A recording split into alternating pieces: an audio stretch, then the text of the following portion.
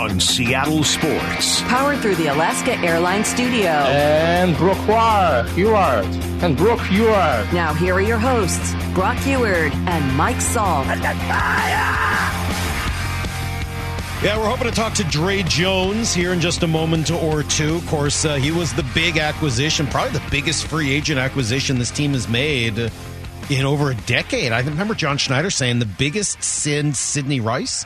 Right, kind of the first time they've delved into day one, phase one of free agency, and they're going to need him to be a real force for them on the defensive line this year. So looking forward to talking to him in a few minutes, as soon as they're able to wrangle him over before practice today, and we'll see what he has to say. His former team, remember, he comes from Denver.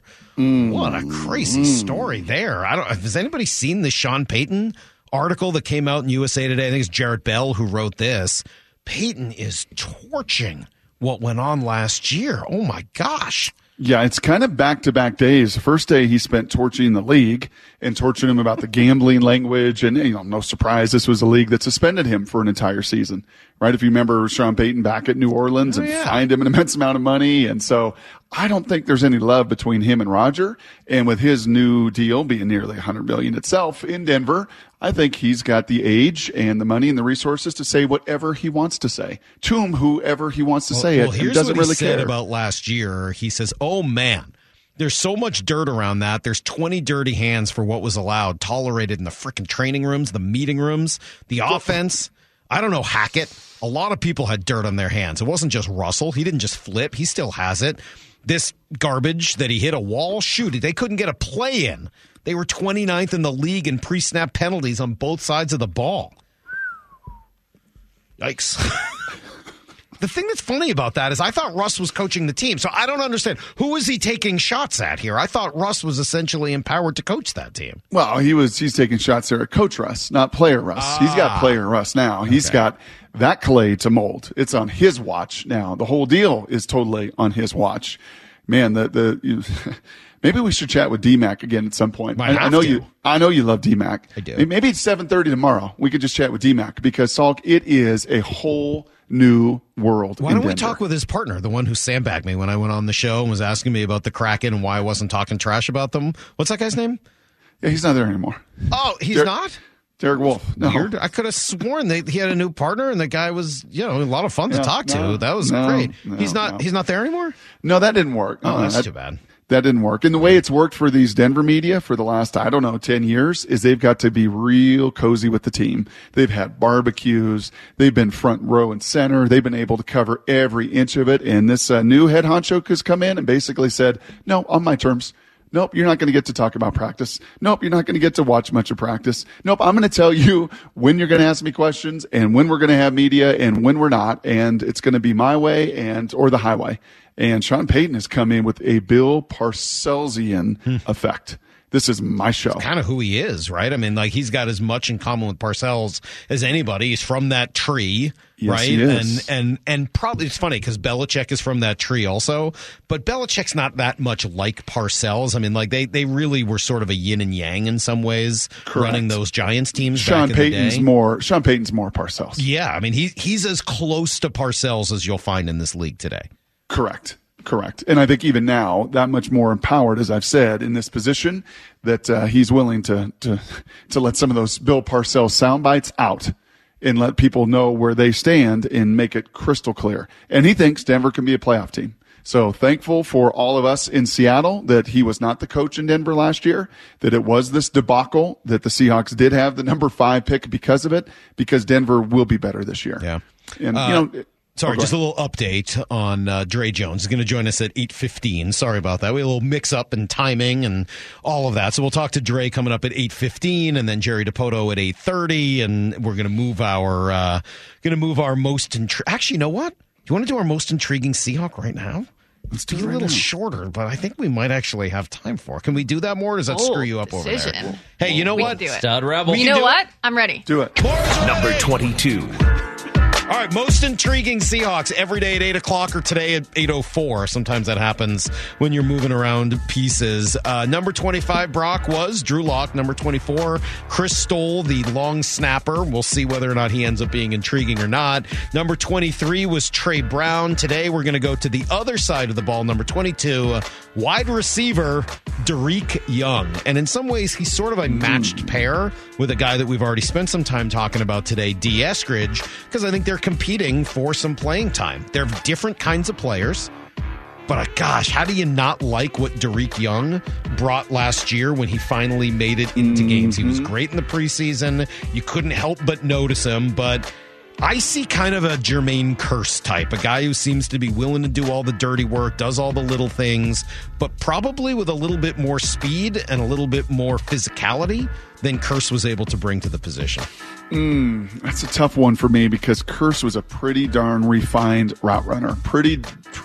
I'm not giving him that credit yet. I didn't say he could run routes like Kearse.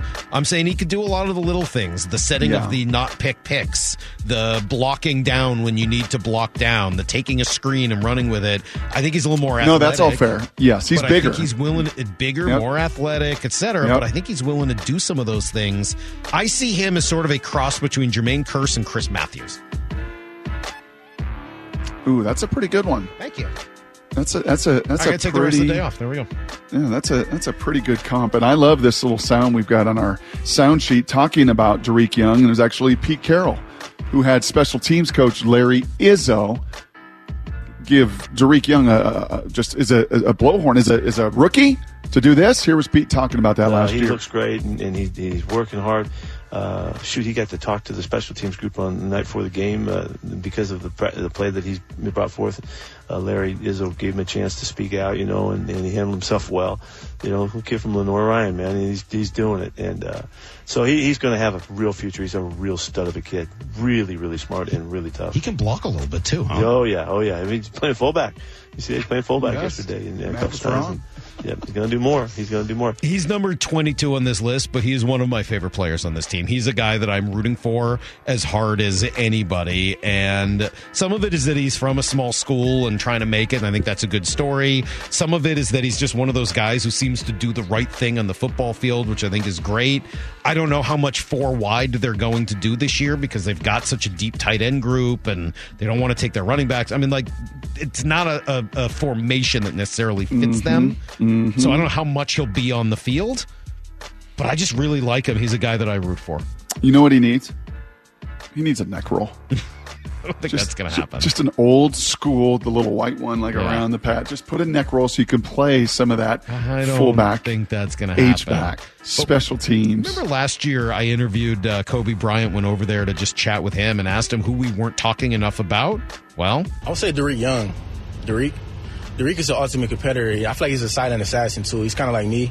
He just puts his head down and go to work. He even surprised me. I knew he was good, obviously, but, just to see him show up every day, whether if it's on special teams or whatever it may be, and he goes 100 miles per hour every day, so I respect him for that.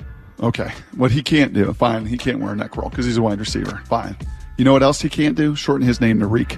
No. Can't do it. Yeah, we're not going to, no. But he could be Reek on one team. I mean, he could be Reek the Freak because he is pretty darn athletic too at his position. And number 1, 2, and 3 with these receivers totally locked up and locked down, and they know their roles. 4, 5, and 6. What that looks like on the perimeter, whom that's going to be, the battle that will be on special teams. D. Eskridge, are you going to be able to be the fourth? You got the most dynamic athleticism. Put on a show again yesterday. Maura Dooley, eyes all over D. Eskridge yesterday. If you had to bet right now, who is your number 4 receiver? Is it Derek Young or is it D. Eskridge? Right now, I'm going to bet on Derek. Right now. Because D's got to do it. He's got to, as Pete said after practice yesterday, I'm going to take availability. I'm going to take doing the dirty work. Durability. And some of those things. Right. I mean, all of those things are important. So we'll see whether or not D can pull that off. But Derek Young, number 22 on the most intriguing list for the Seahawks this year. Good job right there. Thank you. Yeah, we got it done. Way to run the show. Hey, you know what? We could do whatever. We're very flexible, not physically necessarily, but mentally, and we can do whatever we need to do. Yep. All right. Well, let's see. Let me lay the rest of this hour out for you. We will talk to Dre Jones next. Sorry about the little delay on that, but we want to hear from a guy that was as important to their offseason as anything. So we'll talk to him coming up in a moment. And then Jerry Dipoto will join us at 8:30. Well, for what I think might be the first Thursday conversation after a Wednesday win. In months. I don't know if it's been all year, but it's got to be in months. I mean, it's like it has just not happened at all. So we'll look forward to talking to Jerry. We'll do it at 8:30, just less than a week before the deadline, after we talk to Dre Jones next. This is Brock and Salk. Powered through the Alaska Airlines studio. Back in mornings from 6 to 10. On Seattle Sports and the Seattle Sports app. All right, Jerry Dipoto coming up. Are your 15 minutes. I am just going to say this now. Let's hope that Dre Jones proves as elusive in getting away from offensive linemen as he has in staying away from the Seahawks PR staff, because we're still trying to track him down and see if we can get him on. We've moved some things around, so we'll talk to Dre Jones here in just a moment or two. But if we could talk about him before we do so, look, there are guys on this team that you absolutely need to have a great season.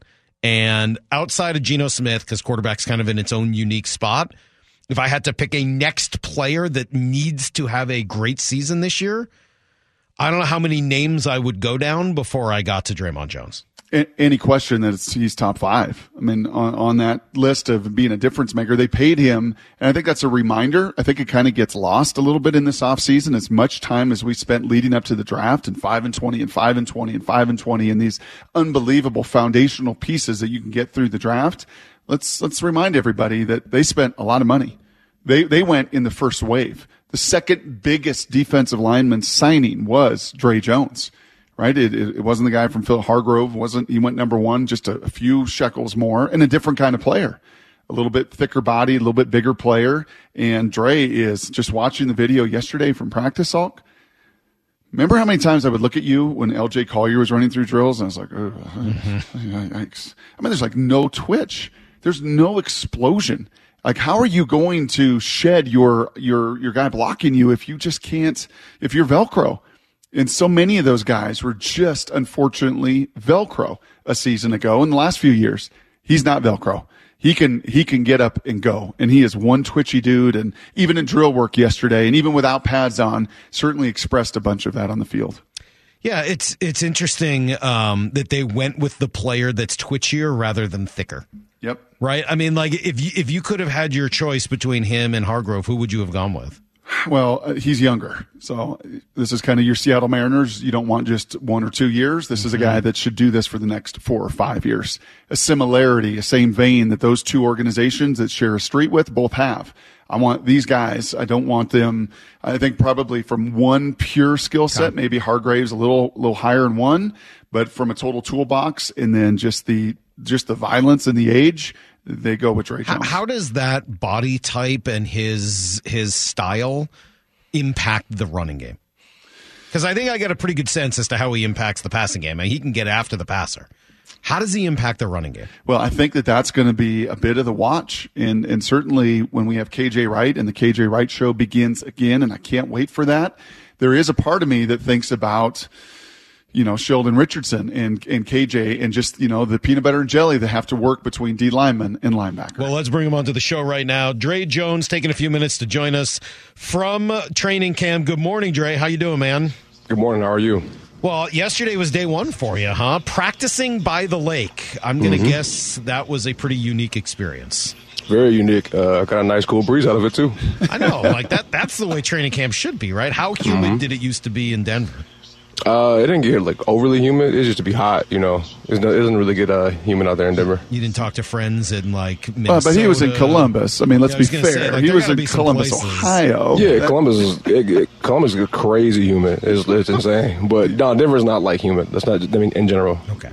Day 1 of training camp feel any different? I know the pads aren't on. The league mandates that it feels a lot like the OTAs. But it being training camp and the calendar nearly turning to August, did it feel a little different hitting the grass yesterday? It did. Personally, I feel like I was a little rusty. It's been some time, you know what I'm saying? But that will come with the nuances of camp, and you'll get into it, and you'll get acclimated, your body get callous. So, I'll be prepared better. Dre, Salk was just asking me about your game and your style, and I like to use the word violent. watching you at Ohio State, watching you in your years in Denver, you like to play, with a violence factor that is way ramped up. How does that fit into this scheme? How does a guy that played 4 down at Ohio State, that penetrated, that created chaos, that was in the backfield a bunch, how does it fit within the scheme and what they're asking you to do here? It's along the same things that I did in college, and then when they want me to do it here, just being penetrating, creating some separation in the line of scrimmage so we can, get runs that are 3 yards or less. I mean, we emphasize that a lot in our meetings that, we want to change a lot of things that they did last year, which is emphasizing mainly on the run game, and I'm just the guy to do it. What's the Pete Carroll experience like? Is it what you expected, different than you expected? I mean, we saw the video of him coming out yesterday and running out there at 71 years old. What has that been like for you? I mean, honestly, it's a complete 180 from any coach I've ever experienced. He's super enthusiastic, but very serious and businesslike at the same time. I don't really know how to describe it. You got to just be here and play under him to get it. Like, it's not one of those things you can just pinpoint certain things that he does. It's very unique. His meetings are very unique, and they're serious. People are locked in, but at the same time they're having fun at the same time. So it's totally different. Dre, I think you can understand, Dre Jones here with us, I think you can understand how challenging it can be at times for an audience.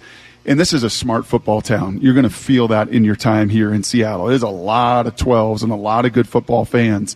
But to try to understand some of the nuance between a 4-3 and a 3-4 and a 2-gap and a penetrating and all this stuff can get a little bit lost.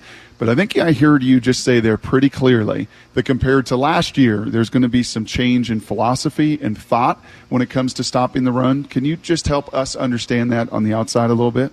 We're going to be mixing. We have some things where we mix in both style of defenses, which is 4-3 and D4. But the main point of it is penetration and creating that distance and that separation between the line of scrimmage that we need to get those games. Like I said earlier, 3 yards or less. They're really emphasizing that a lot.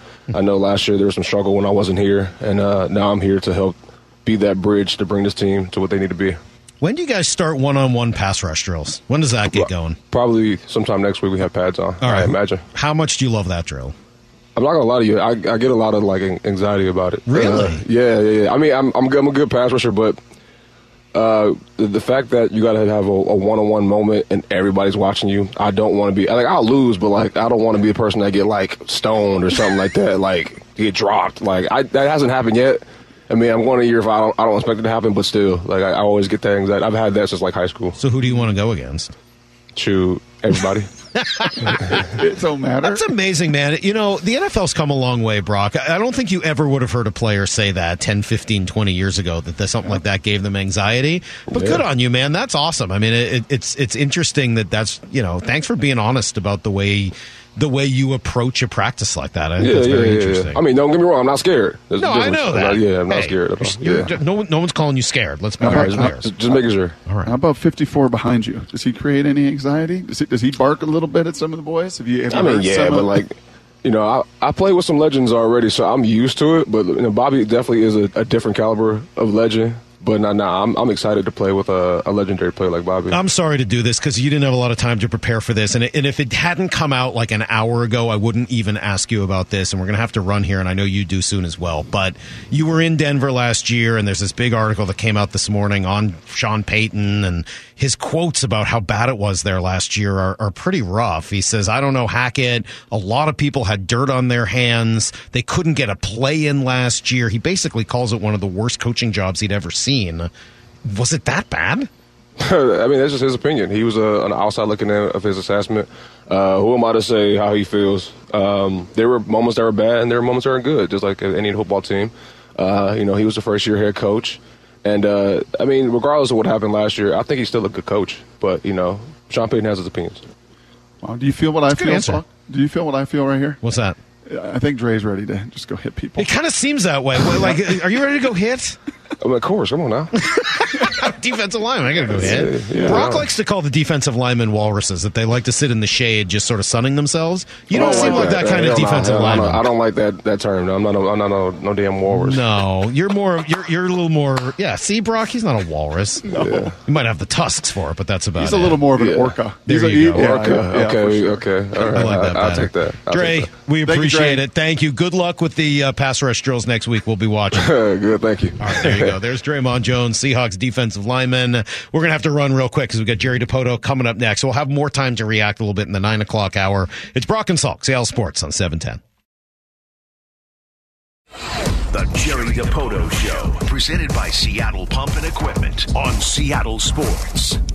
Jerry, I know we've joked about this team not winning on Wednesdays. Do you know the last time this team won a Wednesday game was in May? Sadly, I do not. It was May. Oh, my. I was going to say, don't ruin this for me. But yeah, it's been a while. And I will say that it's just been generally a good week. I think we've played very well for the most part. Yeah, what's been different? I mean, you watch this team. They're what, a blown save and a sacrifice fly away from having won maybe 7 straight. What's been different? Yeah, I mean, I could say too that we've had some comebacks in there that weren't probable. So, don't ruin it for me either. Hey, come on now, don't ruin it for me either. I got a narrative here. We have, you get a little bit of energy. We had some energy with full houses versus the Blue Jays at home. I think it was an energizing series. And as much as it hurt losing Jared Kelnick for a period of time, I think we got a little bit of a jolt, especially in Minnesota from Cade Marlowe. There are so many small things that contribute to that just a little spark that starts a good week. And lo and behold, we look up and it hasn't been a good week. It's been a good month. July's been a really good month for us. We're actually trending maybe the best July in the last, decade for us, which is something. And it's been happening pretty quietly. I think Ryan Divish, if I remember right, had said something along these lines early in the season, Salk, maybe even before the year, Jerry, about Scott Service. And one of his greatest attributes is he is a machine. He just does not waver. He just, through the ups and the downs and everything else, he is just such a steady force. And I'm curious from your perspective, just through the ups and downs and the emotions and the peaks and valleys of this season, how critical is it to have your skipper be so flatlined? Yeah, I wouldn't call him flatlined. He's just good at managing it. We all have, ups and downs and moments, but Scott does a great job of focusing on what needs to be done. And whether that's, executing pitching change, managing the staff, or, trying to establish a feel in the dugout, in the clubhouse. He does have his finger on that pulse pretty good. And I think he does a remarkable job. Scott's not stoic when the door closes, but he does if he had a heart rate monitor on during the game, his heart rate would actually be a little bit like ours as fans. Yeah, his heart rate isn't running like his face. Scott has a great way of not letting you see anything that affects him. And I think I could say that about some of the great closers of our time. I think I look back to, the managers who were great at what they do over time. And you'd never know if they were winning or losing the game. They just focus on what needs to be done. How would you be if you had to sit in the dugout and after every missed bunt, every bad, everything, the camera immediately flashed to your face? It would not look like Scott. I'm sure. I believe it. But it seems like he's pushed some of the right buttons. We heard him talking about Julio and some swing changes. I like the way he sort of has referenced Julio now a couple of times in his plan late in games and being willing to listen. It seems as if that's just been like a year-long process for him trying to manage and get the most out of the most talented player on that team. And I imagine that it'll be like that throughout Julio's career and hopefully the next Julio's, to the extent that we have guys that talented. It's when you have players that talented that are capable of so much, more is required to draw it out of them. And his ceiling, his impact is so high. And, here, especially in the last week or so, we've seen him, step up. And he, particularly in the last few games in Minnesota, And I think you saw a little bit of a change in the way his body is situated in the batter's box, and the way he stays in his legs through his swing. And I don't know if it's just something in a moment or if it's an adjustment he's making, to be honest with you. But he lifted the ball. He's always hit the ball hard. His trajectory was off. He was hitting it hard on the ground, usually to the pull side. And I thought the greatest sign was him lacing line drives to right center, hitting opposite field homers. That's a very good thing. And, hopefully we're getting ready to get into the hot version for Julio. Jerry, I think one of the things that I've learned over the course of the years and in talking to you and certainly all the time you give us on this show every week is you can't general manage like a fan. You can't manage like a fan. You can't make moves emotionally like a fan and just look at one game or 1 week and just make moves irrationally through that emotion. Yet, the trade deadline does come in 4 or 5 days or so. Next Tuesday, 6 days. What kind of role do these next 3 games and the first game of the Boston series play in some of the decision making that does have to come? They'll play some, and they always do. But your team's performance should define what you do. And, part of it is what happens. We typically focus on ourselves, and we try to maintain that throughout. But you get into this time of the year, especially around the deadline, and a lot of it does matter, where you stand among other teams in the league and what the likelihood is of being able to jump that train, so to speak. I've said this before. Our pitching is good enough that if we can get on the dance floor for the postseason, we can do some damage, and we're aware of that. We want to put ourselves in a position to do that over the course of the season's final 2 months. That said, we're always focused on how do we do the responsible thing in making sure we're constantly building our core. And if we have a chance to do that through the course of these next 6 days, we'll do it. If we have a chance to make ourselves meaningfully better, without putting ourselves in a precarious position moving forward, we'll do it. We'll try to be responsible in how we address our roster's needs with what's available on the market. So what are your conversations with other teams like right now? Back and forth. We've not gotten to the stage in the exercise where it's gotten where I would call it in the red zone on any deals. We've expressed interest in players we think fit for us and do make us better in 23 or moving forward. We have received incoming calls about players on our roster, and I would say it's been pretty broad this year. There are not a large number of defined sellers in this market. There are a lot of teams that are trying to thread a needle or flat out buying, and there are very few teams that are selling or that are populating the market with the types of players that contending teams look for at this time of year. So how do you define, one thing we talk about a little bit of the idea of a rental. How do you define a rental?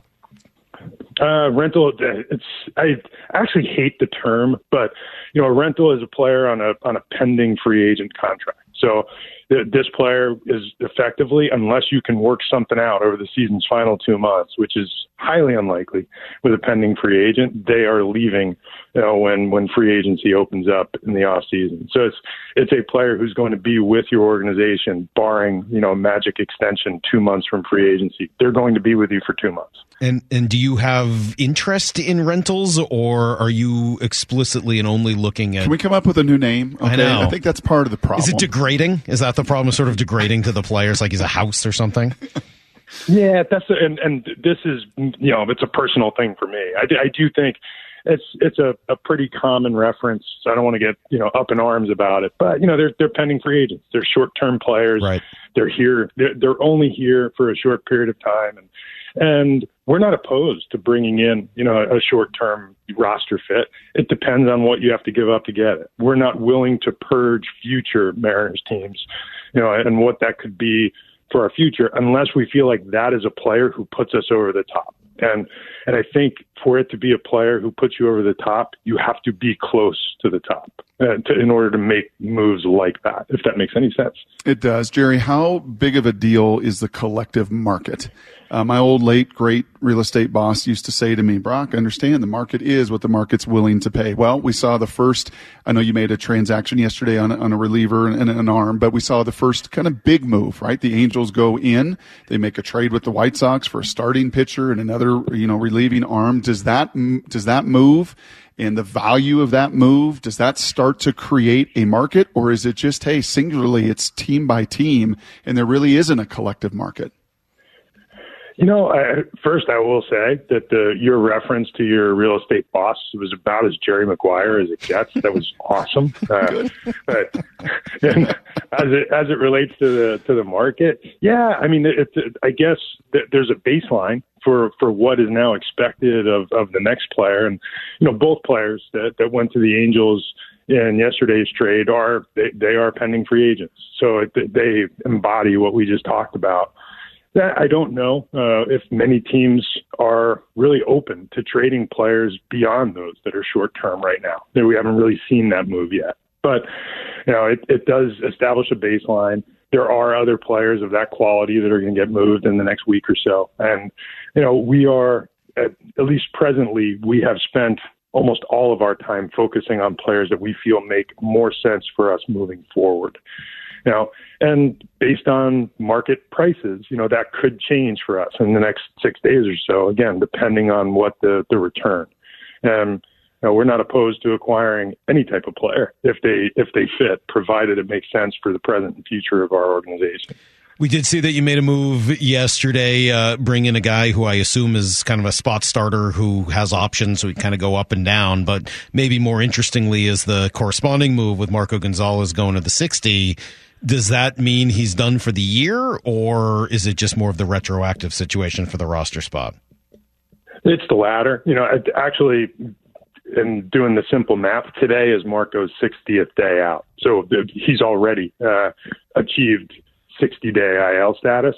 So he could, in theory, be activated tomorrow. So it's nothing more than a simple admin move. He's already been out for 60 days. So, that was a simple roster adjustment that we could make to add a pitcher with pretty good stuff who's had a fair bit of major league experience and give us depth, headed into the final 2 months, where we've talked about, young pitchers. We have taken on a couple of dings, and we have run a lot of guys out there with very limited major league experience, and Trent Thornton is not long in the tooth. He's 29 with a couple of 3 years of major league service, but having guys that are experienced as we get into the season's final 2 months is important.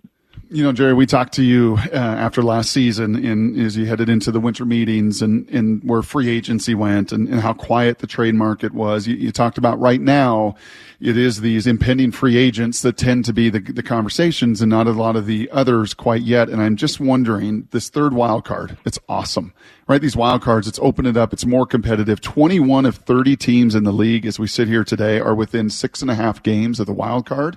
But I wonder the impact that wild card has on this trade deadline, on that acquisition phase of the trading game, and can it still be as active as it once was? Oh, I think it's going to be incredibly active, and usually it is active in the final 72 hours. And I would say that it's not too dissimilar from what we see in the first 72 hours of free agency.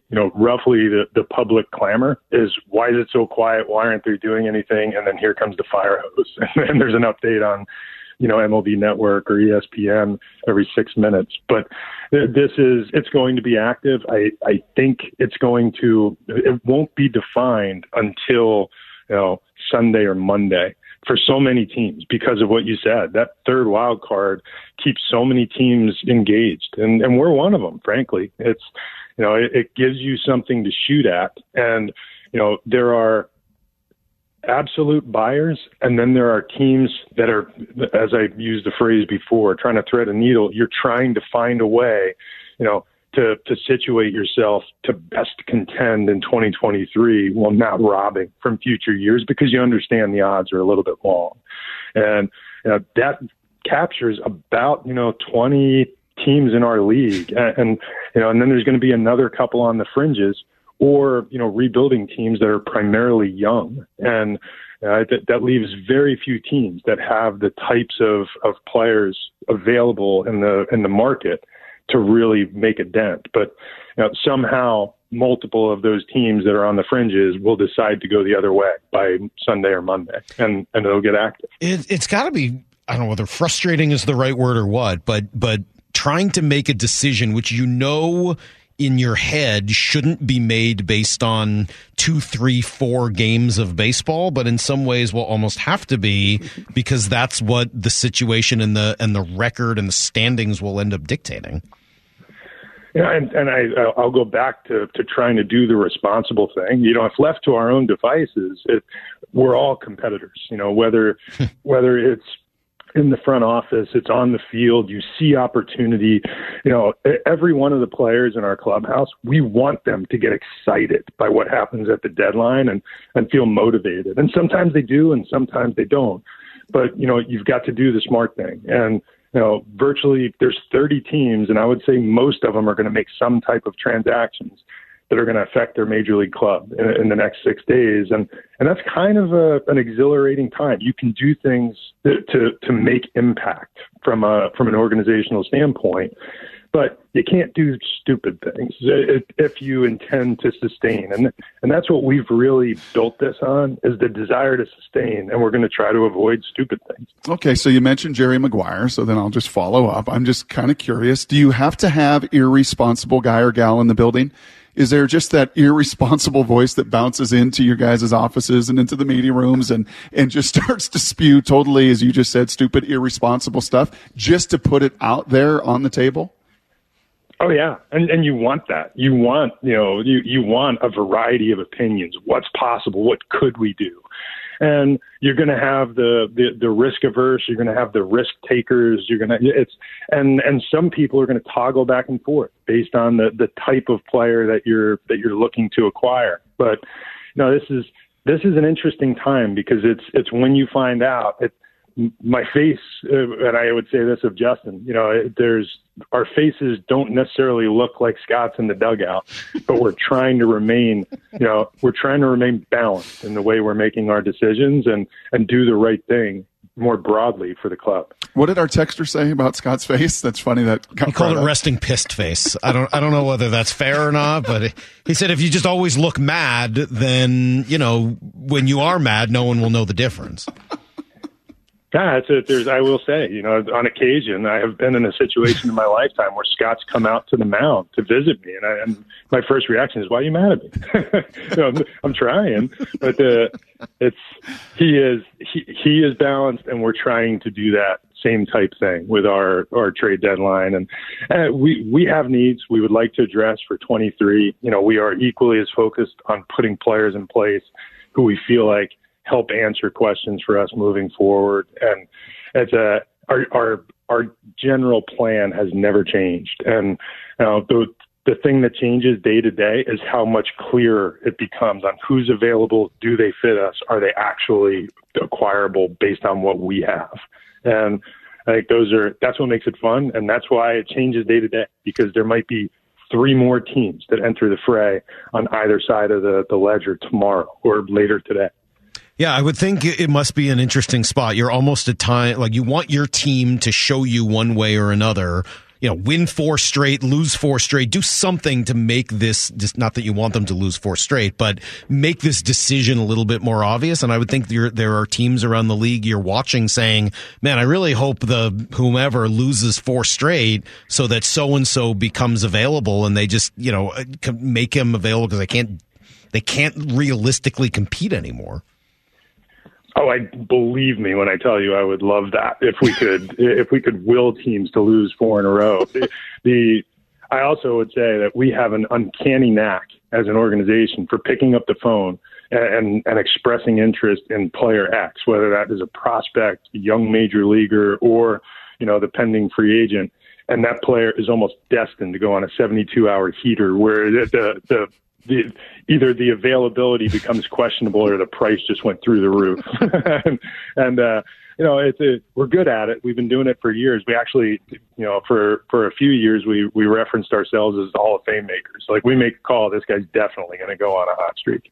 Hey, last thing for me here, Jerry. How are your young arms doing? I think back last year to George, and I think it was about August. It was maybe the only little stub of the toe, and then kind of found himself into September. And just kind of curious in the calendar year, and for the Woos and the Millers as we're pushing in here now into the games in the hundreds, how are their arms holding up from maybe the way you all look at it that is at times different from us? I think remarkably well. We're still conscious of having to manage the innings. We plan on doing that. I do think there's going to be, a time for us, and it might be mid-August, where we make whatever adjustments we're going to make. We do feel like we have, in-house solutions to make that happen. Whereas if we may go to a 6-man rotation, we may try, a traditional long reliever to piggyback with a young starter. But at the end of the day, I think his last start against Toronto was fabulous. It was an unfortunate 4-pitch walk to Whit Merrifield that cost him later on in the inning. But I thought the start itself was fabulous yesterday, and what I would consider, more of a Coors Field type environment in Minnesota with 100 degrees and a jumpy ball, because when it's hot and humid like that, the ball jumps. And I thought Bryce Miller was awesome. Filled it up, gave us every chance, took us deep into a game, and it was the best he's held his velocity through a game in quite some time. He looked very comfortable, and that's all we're looking for is how much stress do they show as they're working through these innings, and right now they don't really appear to be showing us that stretch or stress. So we'll continue to manage it by using our eyes. You didn't go to Taylor Swift this week, did you? I did not, but I was fascinated with the pour out and the number of people who flew into Seattle to see it. And, I've gotten some feedback from the Swifties at the office who are, they were pretty excited about being at the show. Okay. And I've gotten some lowdown on what life as a Swiftie is like. Yeah. And that was, it was interesting. Anybody make you a beaded bracelet or anything like that? Nobody did, but I actually heard, and this is, it's going to date me, and and I guess in some way reference my stodginess. But one of my coworkers said, "It's the greatest night of entertainment I've ever seen." I said, 1985. It was August at the Meadowlands. Bruce Springsteen playing in Jersey, and 6-hour show, laying on the stage, telling us stories. I get it, but man, that was, I don't know if it could get any better than that. Well, you have to reference Bruce Springsteen if you're going to work in baseball. I think that's it's an actual requirement for the job that you have. That and being able to pull all-nighters here over the course of the next few days leading into what should be a fascinating trade deadline. Jerry, Brock said that he doesn't know how you and Justin don't drink earlier at the end of every night. We're just waiting to see what you end up coming up with. So thanks for doing it. When we talk to you next week, the trade deadline will be in the rearview mirror. All right, guys. Look forward to it. There you go. Thanks, There's Jerry Dipoto. Joins us every Thursday at 8:30. A couple of things really stand out there. So, all right, here let's do this. Let's react to Dre Jones next, because we haven't even had time to do that. We're going to react to Dre'Mont Jones coming up in a moment. Brock heard quite a bit about the scheme and what they're going to be doing a little bit differently. I think he explained that better than maybe Pete Carroll even has. And then we'll come back to some of what Jerry said about the trade deadline and what they're willing to do. I see a lot of texts here that I'd like to try to answer, because I think Jerry gave answers to some of these questions. Mm-hmm. So stick around. It's going to be a really busy 9 o'clock hour next on Brock and Salk.